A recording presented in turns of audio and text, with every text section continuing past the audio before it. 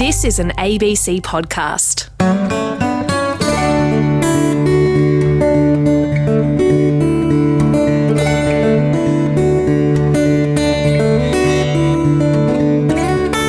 Hello, my name's Stephen Schubert, bringing you Country Breakfast from Arundaland in Alice Springs. We know that women are massively underrepresented in leadership positions in our parliaments and our biggest companies. But is it a different story in agriculture? We have got so many people who are lining up to want to be part of our programs, and they are women, and they are making a difference, and they know they can. And so I'm seeing a totally different dynamic in agriculture.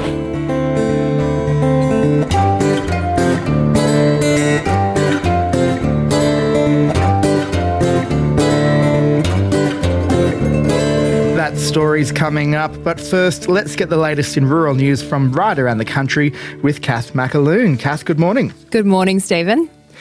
Farmers' input costs are very high, particularly with fertilisers, and as Russia's war in Ukraine drags on, fertilisers are just getting even more expensive. That's right. There's no good news in sight. Europe's Fertiliser Industry Association says that more than 70% of the continent's fertiliser production has been curtailed or even shut down, and it's all because of a lack of gas. Russia is holding back supply and Europe is heading into winter, so that crunch is just going to get harder, and gas prices have now reached record highs. Chris Lawson is the head of fertilisers at CRU Group, and he says the situation is unlikely to resolve itself quickly. The cost of production is well over current prices. So as a result of that, it's uneconomic for these producers to be running their plants. We estimate that well over 50% of European nitrogen capacity is currently curtailed or completely shut down. There's some estimates that are actually closer to 70% there. Either way, it's a very large number, and there's going to be a shortfall of nitrogen in Europe as a result. Wheat markets are so uncertain with the Russian invasion of Ukraine that farmers are not doing what they normally do, which is forward selling to hedge their bets. Yeah, usually farmers would be forward selling and sort of, getting the best of both prices if they could.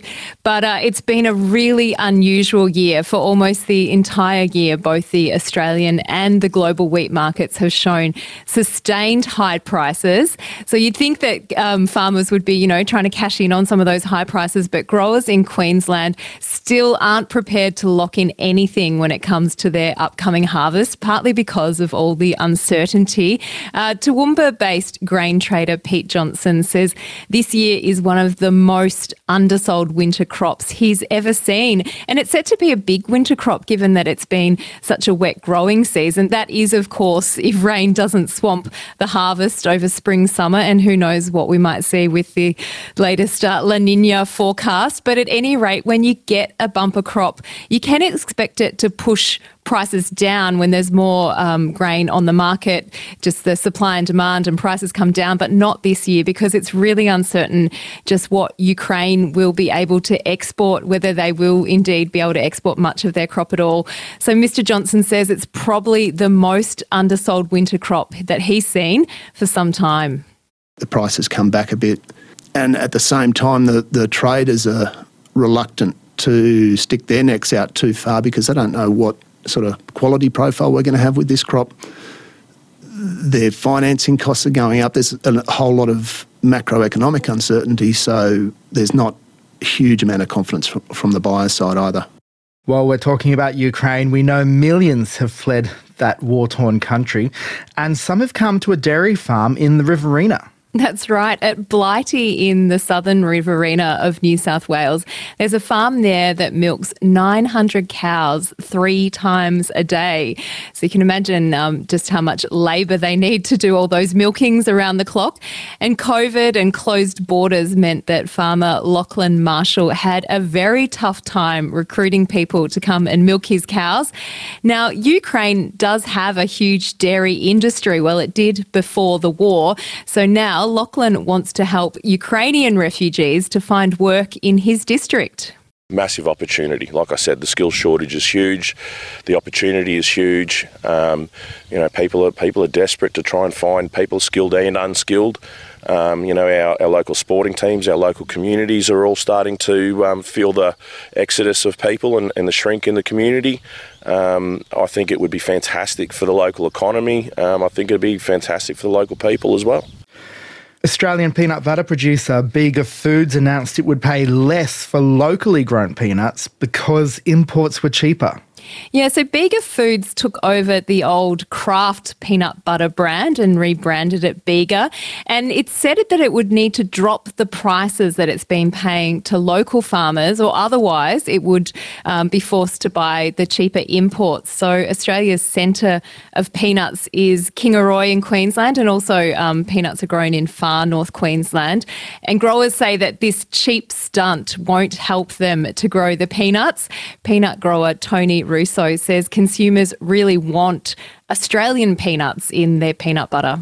Yeah, I think the consumers will have a look at that and think, hey, what's going on here with Bega and their products? We're in a really good position here. We've got good ground moisture. We've got 100% water allocation. We're in a prime position here to grow good peanuts. All we're asking for is that the Bega and that are mindful of the growers in this area and support them wholly. New research has found a widely used insecticide negatively affects shrimp and prawns, and it's a particular concern for aquaculture. Yeah, so insecticides are sprayed for pests in sugarcane and rice fields, but now it's a bigger concern that one of those ingredients is the common neonicotinoid. So there's been concern about the effects that these have on bee populations, and now it also seems that there's potential for effects for shellfish. So Dr. Peter Butcherine is from Southern Cross University's National Marine Science Centre, and he's found that this insecticide can impact on the feeding behaviour of prawns. It shows that the prawns react biologically, so they actually grow slower. Molt is affected, so they are slower to transition between their life stages. They're also a lot more prone to predation. And surprisingly, the exposure to these insecticides may also have implications for human health for when they are consumed. And Kath, let's finish with a little bit of luxury today. Caviar is, of course, a delicacy to some, and it's reflected by the price tag. So could it be a moneymaker in Australia? Well, some in the local aquaculture industry believe so, and they want to be able to import the species of fish that's used to make caviar. So at the moment in Australia, you might think we have local caviar, but it's kind of a bit like the champagne issue. So fish eggs are already produced domestically for consumption, but they're not technically caviar, because when you're talking about Australian caviar, we're only producing salmon and trout roe, and it has to be prefaced. It has to be called sort of salmon caviar or trout caviar, but it's not allowed to just be called caviar. That's because the true caviar comes from a particular fish, which is the sturgeon fish, and currently it's illegal to import that sturgeon fish into Australia to make true caviar. But at the moment, a review is underway to decide whether we should be allowed to import sturgeon fish in, and some in the aquaculture industry believe that if we could, it would open up a big market. So Peter Docking has worked in aquaculture for more than 30 years, and he's one of those that's been pushing to import live sturgeon for farming. He's been on this campaign for a few years now, and he believes that if approval is granted, it could open up a big local industry for caviar. There is a big potential to replace the importation of caviar in Australia. Caviar from the beluga species is very, very valuable, and the amount, if farmed potentially correctly by people who know what they're doing, then there is a good source of income and a great job opportunity for a lot of people around the district. Caviar for breakfast, perhaps. Yeah, washed down with a glass of Australian sparkling, no doubt. Kath McAloon, thanks so much. Thanks, Stephen. What does trust mean to you? At ABCRN, we know you can choose where you get your information from. And that choice is ever expanding. And it's not always straightforward. But when the stakes are high and the questions are paradigm shifting, you can rely on ABCRN to bring you nuanced, informed answers. Answers you can trust. Because we know you expect more. ABCRN. Think bigger.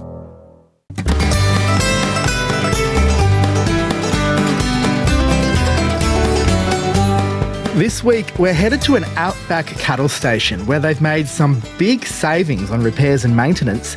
They're putting it down to having an all-female stock camp.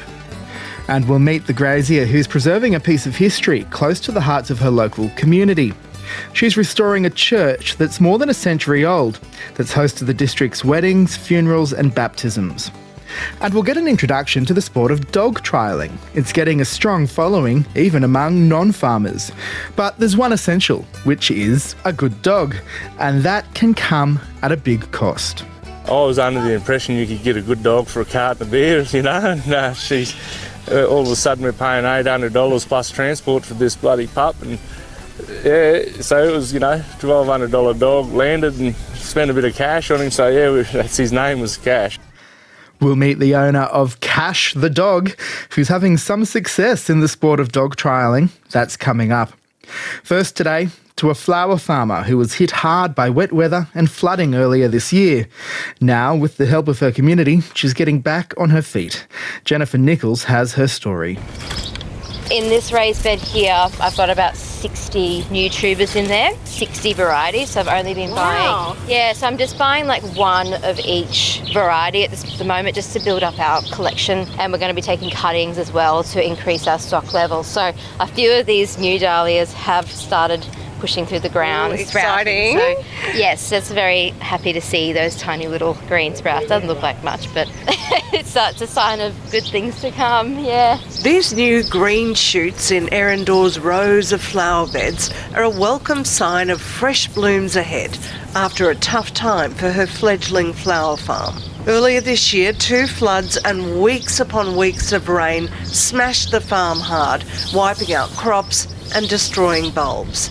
Erin was heartbroken, but hard work, some new farm infrastructure and support from her community has her back in a good place. Feeling really good now. We've been working really, really hard, building some raised beds. We're looking at putting in a hoop house just to navigate future rain events, mitigating the risk a little bit more, especially for our really precious items like our dahlia collection, which I lost our entirety of. So yeah, as you can see here, we've got some beautiful raised beds which have been built specifically for the dahlias. So yeah, spending all my savings on dahlia tubers at the moment.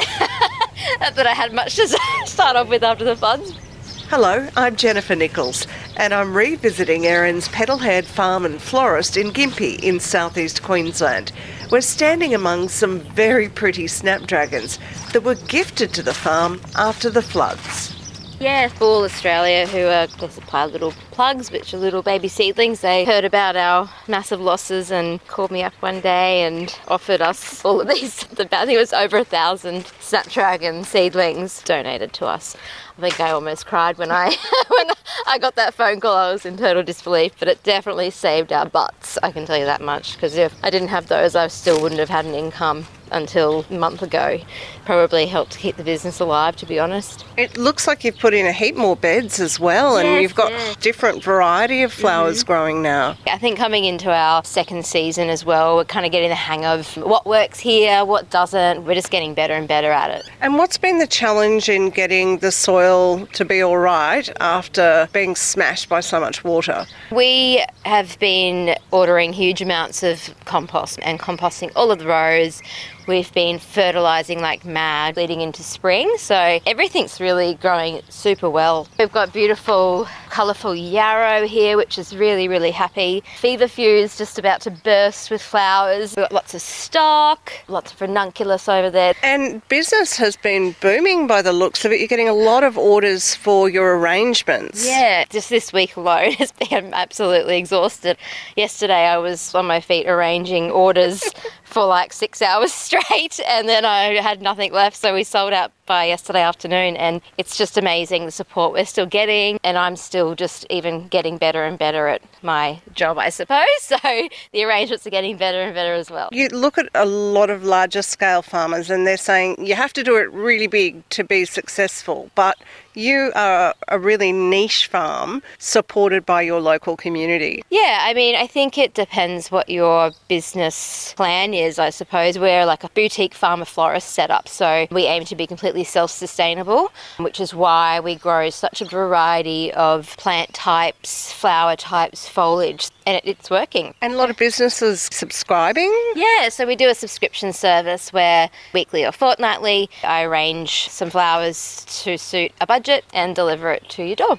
Lots of people getting on board with that as well. It's really nice for us because it's definite income, I suppose, and you can kind of rest easy knowing you've got that business in the pipeline. Zinnias over there. Yeah, so we've got, I'll show you down this way a little bit more. Yeah, we've got some zinnias in the ground already, but lots in the greenhouse. Got a little trial patch of my Icelandic poppies, which are my favourite. Oh, I love them. Yeah. There's just a few in that vase over there. They're for a client later. I'm just getting them to open up a bit. How much was the outpouring of love from the community a part to play in you deciding to stay in business? Yeah, well, I have a lot of really wonderful repeat clients in Gympie, so I didn't want to let them down, and there was a lot of love and support from the Gympie community as always. So I think it would have been really disappointing for everybody had I just thrown a tantrum and thrown the towel in at the same time. Let's not make light of it though. Yeah. It was all of your money and that was a very, very stressful time. Yeah, it was pretty dark times for a few months, definitely. It was very depressing, I'm not going to lie. And I had to come here every day to keep getting it going. It was really hard to look at. It was hard to come to work, that's for sure. And there's your mum. Gosh, she's a trooper. Yes, Mum is definitely a trooper. The mud warrior. Julie Dora, I was just saying to your daughter Erin that last time I came, it was all action stations and you were madly trying to get dahlia bulbs out of the ground and salvage what you could from the floods. How do you feel now that spring has sprung and things are looking good again? Oh yeah, way better. We can actually see a result now, which is good. Did it take a lot of resilience from both of you to make this happen? Yes, some days I think Erin found it hard to get out of beds to face it. We pushed ourselves a lot. What kept you going? Just believing that we can do it again and not wanting to fail, basically. Coffee and red wine. Yeah, lots of red wine. Coffee in the morning and red wine at night, yeah. Not the other way around. Trying to keep a sense of humour most of the time, yeah. But yeah. When Andrew Jensen came home, opened the door and saw a new puppy, he was shocked. And that was before he found out his wife had paid over $1,000 for him. Yeah, well, I was under the impression you could get a good dog for a carton of beer, you know, and she's all of a sudden we're paying $800 plus transport for this bloody pup, and yeah, so it was, you know, $1,200 dog, landed and spent a bit of cash on him, so yeah, that's his name was Cash. But as it turned out, Cash was worth the big bucks. Andrew noticed he had a knack for mustering, and he and Cash now travel the nation, competing in working dog trials in the hopes of becoming Australia's top dog. But Mr. Jansen said Cash's transformation from pup to professional was not instantaneous. It's a 2-year process. Well, that dog's only just 2-year-old, and I've had him since an 8-week-old pup, and you know, just time and a lot of patience spent with him. But you know, we got sheep. I started them on sheep at 12, 13 weeks old, and they run around chasing the sheep, and it's just a simple good dog on the head, and they just get addicted to the work, you know, and once they're addicted you can kind of put a little bit of command over the instinct and sort of balance it out where you can work together and end up with the result where you can come and be competitive with them on the weekend. G'day, I'm Pat Heaney. I'm chatting with Andrew Jansen, who oversaw the recent Queensland State Championships in Comet in the state's Central Highlands. The competition fielded a record number of entries and drew competitors from across the state.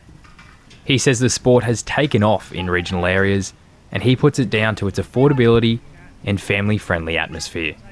It's a growing sport, and there's a lot of young people getting involved in it too now, which is healthy, and it just shows there's 160 dogs in the open and 150 in the novice, and definitely, you know, the numbers speak for itself. The bloke started with 1 dog, now he's got 4, you know, or 5 more. You know, myself, I've lost count of how many I've got, but it's just a growing industry for sure, you know. Queensland Working Dog Trial Association Vice President Paul Rowe agrees. I've been trialling for 20 years and had some success. I won the Open Dog of Queensland 14 times and the Open Dog of Australia 6. It started off with a necessity for the dogs for working, you know what I mean? They're a tool in my profession, working cattle, and this virtually is just an extension to that I get to have a bit of fun with them on the weekends as well, you know. Like most of them have been working dogs and then come here for a bit of fun, but there are people that are coal miners and then don't have a job in the bush, and then they've picked this sport because it's nice and cheap,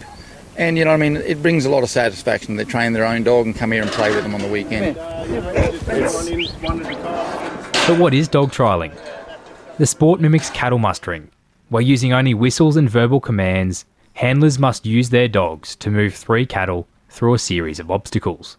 Mr. Rowe has judged dog trials for many years. It's a 6-minute course.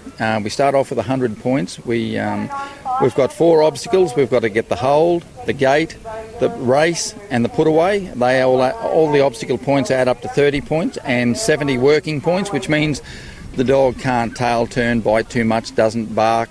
All these things are points off to the judge's discretion, as I said, and they've got 6 minutes to do the course.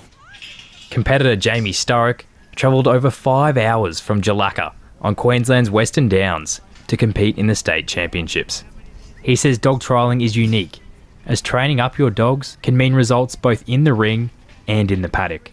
So I guess it started with practical work. So I manage a cattle operation for a living, and I guess, you know, the dog, you get bitten by the dog bug, and I guess the better your dogs get, the more you know, keen to improve. And catalogue trialling's it's a really good work-related hobby that, you know, the better your dogs can go for work and for this, it's sort of rewarding through the weekend, on the weekend. So Mr. Sturrock says the industry has transformed since he joined, with many more young people trying their hand at trialling. When I first started, it was probably considered a little bit more of an older person's sport, a lot of semi-retired people and things like that.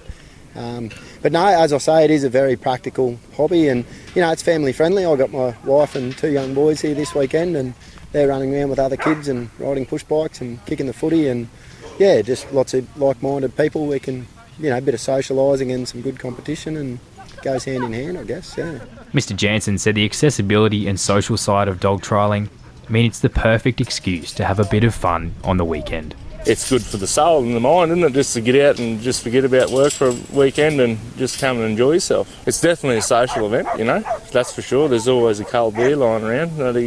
I think there's definitely room for growth, that's for sure, but it's going to continue to grow, and there's more and more committees like shows are popping up, you know, it's the number of events is what's growing, so that's a good thing, you know, you can get down the road and do it. There's a bit of a circuit, so to speak.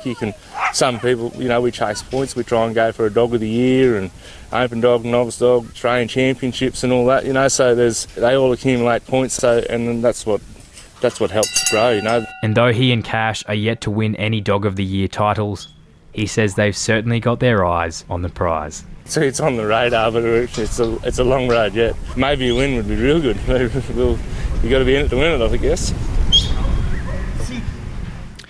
Andrew Jansen, who, along with his dog Cash, competed at the recent Queensland State Championships for dog trialling. That story from Pat Heaney. And you can see some photos and video from that event. Just head to the ABC RN homepage and look for Country Breakfast. I'm Stephen Schubert with you on RN.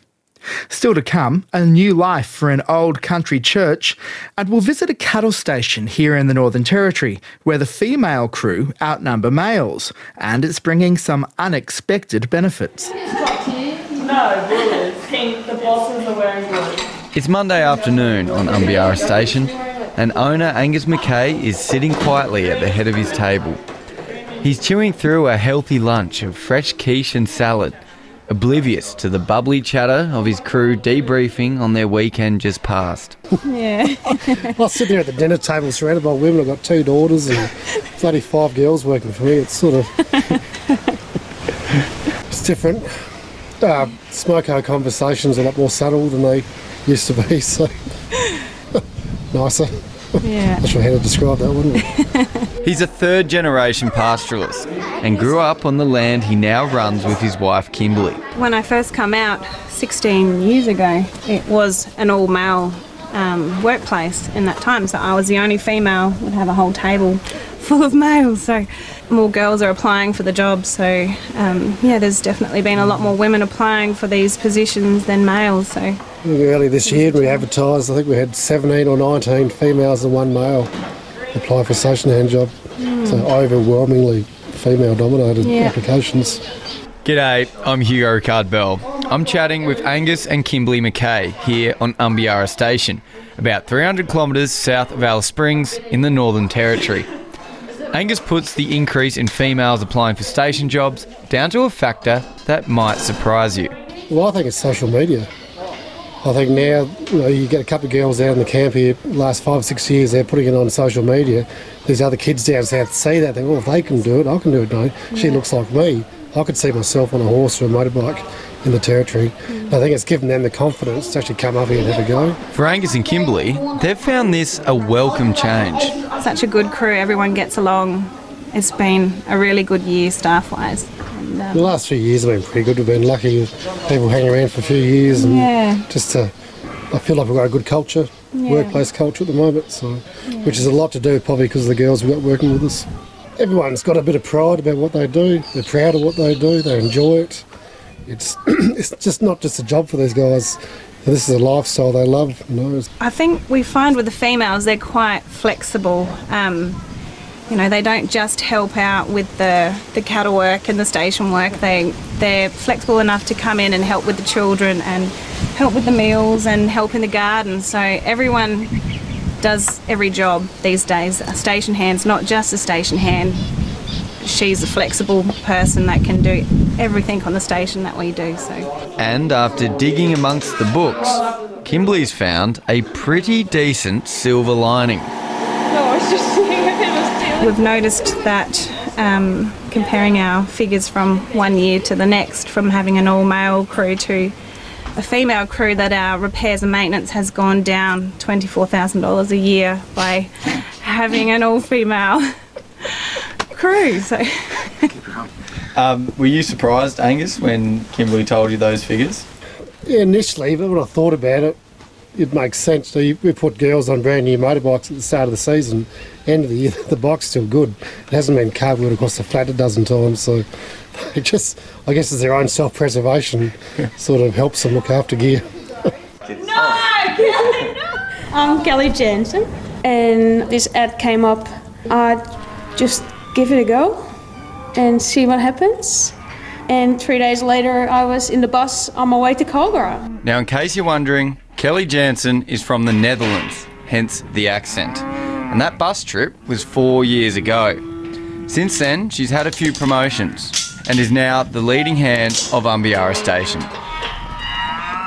I'm pretty much Gus's right hand, so he tells me what needs to be done, and I'll just do it.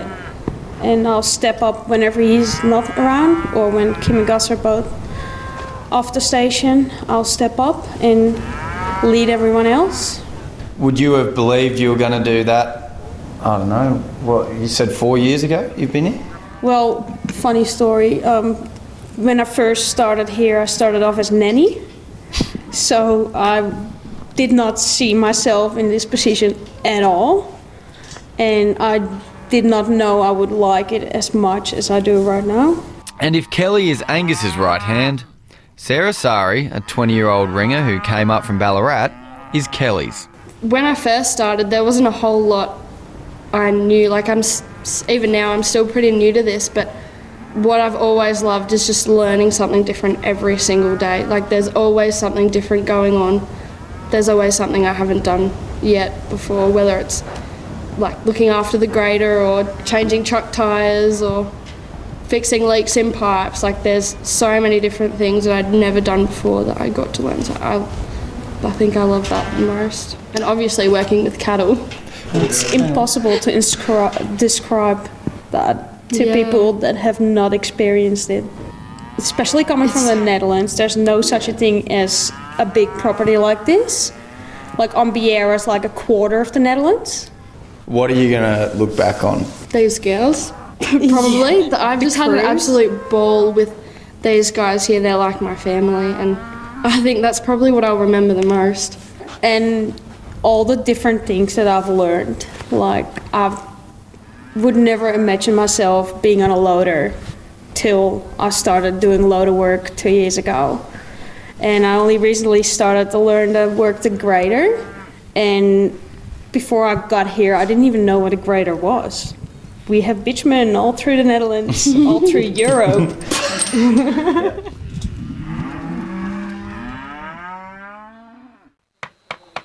I love the shape of it. I love that it's really honest, quite a plain little building, but it's a lovely shape and proportion. This more than a century-old building, a former uniting church, may be plain, but for Queensland grazier Claire McTaggart, it has a certain charm. And for her local community, it's a connection to important moments from the past. It's interesting, a few people said to me already, oh, I've been to, 3 weddings and a funeral there, and, these lovely stories about, that people have actually got a connection with the buildings. So I love that. I love the stories, and excited to breathe new life into the building again with the help of the builders. Yeah, everyone that's been working on it with us, it's really exciting. Hi, I'm Jasmine Hines. I'm visiting Claire McTaggart on her family's grazing property near Jeringa in central Queensland, where she's restoring this 115-year-old church. After a nail-biting journey on the back of a truck, the building is being brought to life, ready for its next chapter on this cattle station. Claire is relishing her role preserving this piece of history. Her own children were baptised in a local Anglican church, but that 110-year-old building was blown off its stumps and destroyed in a storm. It was a beautiful weatherboard as well. It was a little bit more ornate than this one. I guess in later years I thought, it's such a shame to lose these old buildings in town. There's a little church like this in most regional towns that's, either being used or not. And I love heritage and preserving old buildings, so that was where my interest began. I think I reached out to the church quite a few years ago, and they were really helpful, and they were interested in seeing it go to someone that had a genuine interest in caring for it and restoring it to its original condition. So that was a lovely process. They were very helpful. That process took a little time because it's not just, a decision that happens in Rockhampton. It has to go to other sectors within the church. But they were wonderful to work with. And then it took a little while to actually change hands, and then another wait, I guess, probably in part with COVID and so forth. And getting the church to its new home was no easy task. I went down to watch it cross the river, and it was really, had my heart in my mouth thinking, I hope it makes it. She trucked the church along a dirt road to her property, passing through a steep river crossing. It's about 45 k's north of Jeringa on the Apis Creek Road, and it's all dirt. About halfway out there's the Mackenzie River crossing at Foleyvale, and it's the low causeway bridge, which is basically in the bottom of the river, so it's quite steep in and out, and then there's a second creek coming out of it as well. And kind of I liken it to an expectant mother, and it's birthing day or whatever, it's the day. And I definitely felt a little emotional about it, hoping it would make it here in one piece. As you can see, there's rods that actually help hold the structure together, and it's 120 years old. Some of these boards, when we lifted the carpet, that was a really exciting day. There's a few of us in here, and we started up one end, and you just weren't sure what was going to be underneath. And then we found some of the boards run the whole length of the room. Just think, gosh, what's the history of that piece of wood? Where did it come from? It's local timber. It's a credit to the people that came before us. For the restoration project, Claire McTaggart has brought in help. Builder Cameron McDougall is working on repairing the old timber. Well, the main thing is when you pull the wall linings off, see what's behind there. So we had a bit of termite damage to repair in this one. Replacing all the old timber windows and sills, but it's been pretty good. It's all timber cladding, all timber frame, timber cladding, all timber lining, so we've got all the nice original moulded tongue and groove. So we're leaving all that. We'll replace some that's been termite damaged, putting all original large timber mouldings around all the windows, replace some sections of floor where there was an old stage. So I guess it's all timber, whereas the new builds you'll have either lightweight claddings of fibro and that sort of thing, or brick, whereas this is just all original, like timber carpentry work, I guess, which is what we enjoy. Once the building work is complete, Claire hopes to share this piece of restored history with others. We will use it, set it up as a self-contained dwelling, so visitors can stay here, or if any of the children are home working on the property, they can live here. Maybe the odd workshop. I'd love to be able to share it with people down the track. I did think about leaving this one on site. That was probably my preference, is, to use it somehow in Jeringa, because I really think it's part of the town's history, but I'm happy that it's still in the district. So this building means so much to a lot of people in Jeringa, and just hope we can, hope they feel comfortable coming and visiting it and seeing what we've done to it. I'm really mindful that it's there's a long history with this place, and we've got to look after it and respect it and allow people to see it. Claire McTaggart, who's working to restore a 115-year-old church that she's relocated to her grazing property in central Queensland. She spoke to reporter Jasmine Hines. You can see more on that story, including before and after photos and some footage of the church on the back of a truck on its way to a new home. And before that, Hugo Rickard-Bell brought us the story of Umbiara Station in the Northern Territory, where they're hiring more females and saving big money on maintenance. More on that one online too at abc.net.au/RN. Just look for Country Breakfast. The current has drawn her home. Clean slate as far as I'm concerned. But in new ABC drama Savage River... Do you think coming here's a good idea? It runs deeper than she imagined. You took my daughter from me. Who are you going to kill next, huh? Has anyone seen my dad since yesterday? Starring Golden Globe nominee Catherine Langford. I just want to live my life like everyone else, that's all. And you shouldn't let anyone take that away from you. Savage River. What kind of evil are you? Sunday nights on ABC TV and streaming on ABC iView. The leadership gender gap is a global issue, and just last week, a review of Australia's ASX-listed companies has found the representation of women at the top is going backwards. But is it the same story in rural and regional Australia? Ali Felton-Taylor gauged the views of a number of female leaders. Georgie Somerset, General President, AgForce Queensland. I think it's really challenging, Ali, and I wonder about the middle section. I think about how we're supporting women who are coming through some of the busiest periods of their lives. How are we supporting them around managing their families, managing community and delivering amazing results at work? And we're expecting an awful lot of them, and what has to give, or how are we providing that support? So what is I look at regional Australia. Is there childcare? Is it available? If I hadn't had a fantastic mother-in-law and an amazingly supportive husband, it would have been really difficult to do some of the things that I've done, and I wasn't in full-time paid employment. From a board perspective, I think that we are bringing women through, but again, those of us in our 50s and 60s have to actually step out to allow the space. When I was in my 20s, amazing women in their 50s and 60s gave me a chance. And I say this now, that my challenge is to step out and let those young people in their 20s and 30s step in, and to actually back them and be there to support them and mentor them and as I say, scaffold them, but actually let them have a go, because they have amazing ideas and they will lead us for the next 50 years. They'll be our new leaders. What advice would you give a young woman who's an aspiring leader? Oh, look, I'd say back yourself. You know your instinct. We so often doubt ourselves. Get a tribe around you. Gather your mentors. Find the people who do back you as well. Hi, I'm Kay Hull. I'm the chair of AgriFutures. I'm seeing a totally different story. The entry of women into agriculture is extraordinary. The entry of women into agricultural veterinary university degrees, into science degrees, into agricultural degrees, it's basically the major entrant is women. We have got so many people who are lining up to want to be part of our programs, and they are women. And they are making a difference, and they know they can. And so I'm seeing a totally different dynamic in agriculture. My name is Belinda Mawini, and I'm from Grenfell.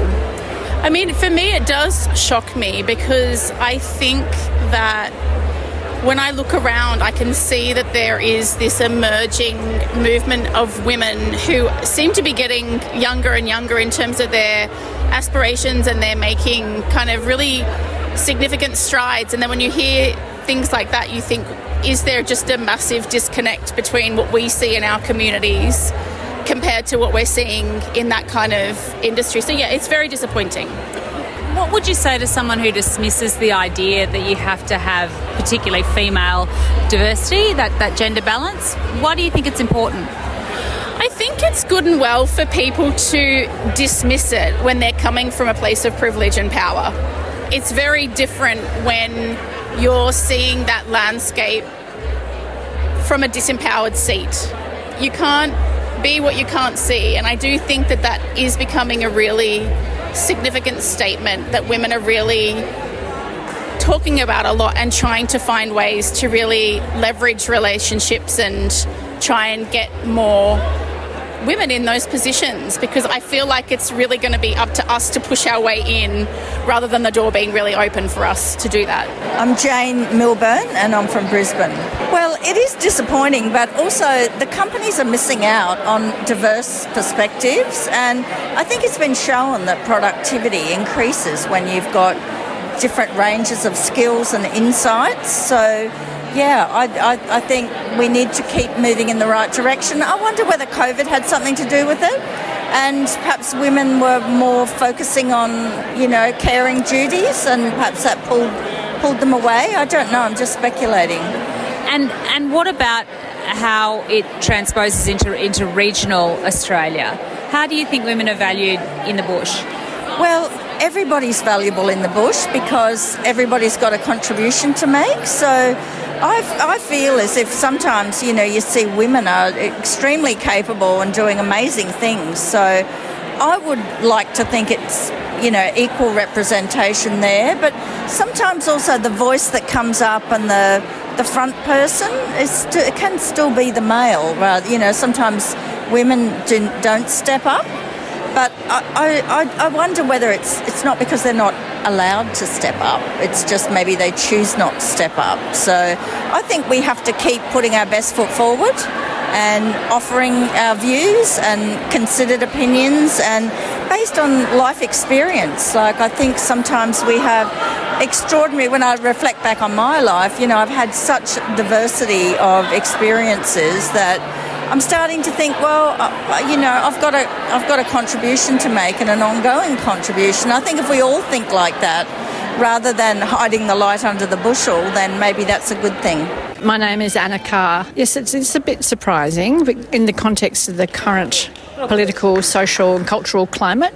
What about rural and regional Australia? It's a good question. I was privileged today to spend time interviewing somebody who's a fabulous contender for a leadership position, and she referenced all her work on councils, boards, local governments, all of the organisations, and making the point that rural and regional Australia give to each other. The need for diversity, the sheer need to have a diversity of people in leadership positions. Can you encapsulate that? If we don't have a plurality of experiences that we can share with each other, we're short-sighted, we're narrow-minded, and we're bound for failure more quickly. It's an opportunity to really hear and respect and then inquire and have a conversation, which is not always straightforward, but always leads to discovery. And I think that's really a rich place that we should get to if we're going to imagine our ways forward as a society. Anna Carr, an alumni and former board member of the Australian Rural Leadership Foundation in Canberra, speaking with Ali Felton-Taylor. Well, still on women in agriculture, this week 19 emerging leaders in Australian ag were awarded the 2023 Nuffield Scholarships. They study a diverse range of topics and make a difference to their chosen industries. For the first time, Nuffield Australia has awarded scholarships to more women than men. One of those women is Nicole Logg, a mixed farmer near West Wyalong in the Riverina of New South Wales, who's working on the strategic supplementation of sheep. Lara Webster started by asking her what it means to receive the scholarship. Oh, it's fantastic. You never sort of know with the interviews how well you've gone sometimes, but I really enjoyed the state interview at Dubbo, the great team there, and meeting everyone down at the Nationals, and it's it does feel like you're in a big tribe of similar-minded people. So really enjoyed that process and fortunate enough to come through the other end and be awarded a scholarship, which I'm grateful for. And let's talk about your topic. We have such a wide variety of topics amongst the scholarship recipients. Tell me about yours. You're working in the space of feed and nutrient and supplementation. Tell me exactly what you're looking at there. Yeah, sure. So my topic's going to involve strategic supplementation of sheep. So it's really drilling down to some of those things that they need, trying to identify what we're already getting out of pasture-type systems, whether it's a legume-based system or a grass-based system, and trying to fill those gaps specifically. So just being a bit more tailored in our approach, which is more cost-effective and hopefully less labour-intensive as well. So, and then overlaying that, I'd like to look at more of a functional nutrition approach where there's compounds that are around and ingredients that can help animals digest the feed better, help deal with heat stress, help their immune system, and ultimately lead to a healthy animal and better performance. In that space of supplements, we're already seeing things like Asparagopsis and a range of other things that are starting to come out onto the market. How do you hope to take that sort of space further? Yeah, sure. So I guess it's about awareness a little bit. I'm fortunate enough to be involved with the AWI subsidised lifetime ewe management program and winning with weaners. So we get lots of questions come through from participants in there. So I can have that direct contact with people to help build that awareness from those questions that come in. And working with Sheep Connect, which is also an AWI webinar and podcast, they often have lots of topics like that as well. So I'm hoping to be able to let people know about all my findings and hopefully help them take some on board. Well, tell me, as part of this, you get to go overseas and look at other industries and what they're doing. Do you have any idea of where you want to go and who you want to talk to? Yeah, a little bit. I guess, there's Uruguay and Argentina and South America. They're fairly strong sheep countries. Obviously New Zealand, our neighbours, and, the home of the Merino in Spain as well. So that would be kick me off, but I'm sure I'm going to find out lots more things along the way, and so looking forward to, getting some, insights into different countries and what they do. So if we can keep moving forward, and it's a never-lasting sort of cycle, I guess, but, progressing forward and improving animal health or sheep health in general is, really underpinning everything. So if we can keep them, nice and healthy, and it might be a few small tweaks that we do that can save us money, the sheep respond really well to it, it helps the farmer and helps the sheep and the industry moving forward. And before I let you go, get back to your lunch that you're trying to eat, Nicole. Of course, Nuffield this year, our first time, they've had more female recipients than males. Just tell me, what's that like to be part of? Oh, it's really pleasing because, going through uni a few years ago now, there was more females starting to come through. But, we're still in a very much male-dominated industry. But, there's some really great females leading the way now. And it's, a really great journey to be part of with them all. Nuffield scholar Nicole Logg speaking to Lara Webster. A few months ago, I was lucky enough to be at Uluru, and I went out to a really fancy dinner where the chefs used a lot of native bush tucker foods to flavour the dishes. I got to taste finger limes, which are native to Australia, and their tasty little citrus pearls are highly prized by top chefs. Growing them commercially is relatively new, but already local producers are facing competition from growers in Europe and the Americas. Landline's Helena Bachkovsky looks at how the industry is faring. One of our best customers is in Copenhagen, a company called Gourmet Engros, and they supply the top 3 restaurants in the world, number 1, 2 and 3 in the top 50, which was announced a few weeks ago. That must be a bit of a point of pride. Oh, absolutely, absolutely. Starting with just one finger lime tree in 2007, the Douglases produced their first commercial fruit in 2010. I actually had one tree and it's still growing, and we now have about, 5,000. 5,000 trees in. Over the last few years, Australian growers have faced increased competition from finger lime farmers overseas. In 2016 it was beginning to happen. There was finger lime trees and cuttings and seeds going offshore illegally. That certainly continued to happen. In fact, we used to get phone calls from people who would ring me up and say, I'm about to get on a plane to go to Bangkok. Do you have any finger lime seeds to sell? That happened almost weekly for a couple of years. So there are very large growers overseas now. For instance, in Mexico and Guatemala, there are 2 operations that would probably have in the ground, each of them, as many trees as the whole of the industry here in this country. On Queensland's Sunshine Coast, agronomist Jade King has been growing finger limes for the past 8 years. To learn more about growing finger limes, Jade applied for Australia's most renowned agricultural scholarship, the Nuffield. It enables her to travel overseas to see what other finger lime farmers are doing.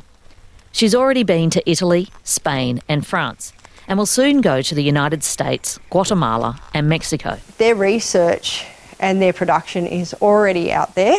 As much as I would love to hold that product in Australia and go, oh no, this is only Australian, we're past that point. And so the best thing I think we can do is be leaders within this industry, ensure that we maintain that Australian integrity in the product and that identity as well. Industry groups like Plant Health Australia are keen to see the result of Jade's international research, particularly in pest management.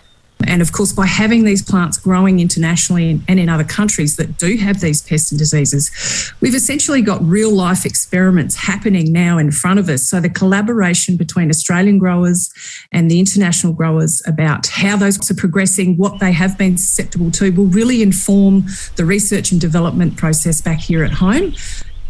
Jade would also like to know more about dieback. Do you have dieback here in this orchard? Yeah, 100%. It has been particularly wet. It got probably about 60% of my orchard now. Oh, really? Easily. So far, I just know that I've got this issue. So that's where I think building the industry and bringing us all together to share that information. And I'd love to see other growers benefit from that and not have to go through the same struggles that I did to find out that information. But you're an agronomist. You love this stuff. Yeah, I do. But I'd also like to be successful at growing. Despite being out of season, Jade still has some finger limes on trees. It means instead of selling them for $30 a kilo, she now sells them for $250 a kilo. Such is the demand and exclusivity of the fruit. It compensates for the unpleasantness of picking them. They are really spiky. It is tough going. It's middle of summer. You're suited up with the gloves, the long shirt, the long jeans, everything. And it's a very big challenge to be out there for any extended period of time and harvest in amongst thorns. And when you just think that's bad enough, you find wasp nests. So within the first year of harvesting, I was nearly ready to get my dad on a bulldozer and take them all out. At the famed Thai restaurant The Spirit House on Queensland's Sunshine Coast. Oh wow, thanks for the finger limes. Head chef Tom Hitchcock is a regular customer of Jade's. Thank you so much, appreciate it. He's been working with locally available fresh finger limes for the past 5 years. These are the yellow curry souffles I made with Jade finger limes. So that's the bottom there is the yellow curry souffle, twice baked. On top of that we've got Fraser Alspana crab, which is another local product. On top of that we've got Jade's finger limes. That's going with a celery tamarind sauce and a bit more celery on top and crispy onions. That's the 5-star restaurant version, but everyone has their own favourite way of enjoying this incredible native fruit. If I do a tossed salad, whack in some avocados, some feta cheese and salmon, then I just sprinkle on the finger limes and I just eat that as a tossed salad with that lime explosion in the middle. What's your favourite way to have a finger lime? On Atlantic salmon, I think. It just lifts it and takes away that really rich flavour. So. For me, it's on carrot cake. Is that right? Yeah. You're fun. He's naughty. Cheers. Finger lime growers Ian and Margie Douglas deliciously finishing off Helena Bachkovsky's report, which you can see in full on Landline this Sunday at 12:30pm on ABC TV, and you can of course watch it back on ABC iView. That's Country Breakfast for today. I'm Stephen Schubert in Alice Springs. Country Breakfast was brought to you with the assistance of Kath McAloon and Matthew Crawford. Stick around for more great listening coming up here on RN.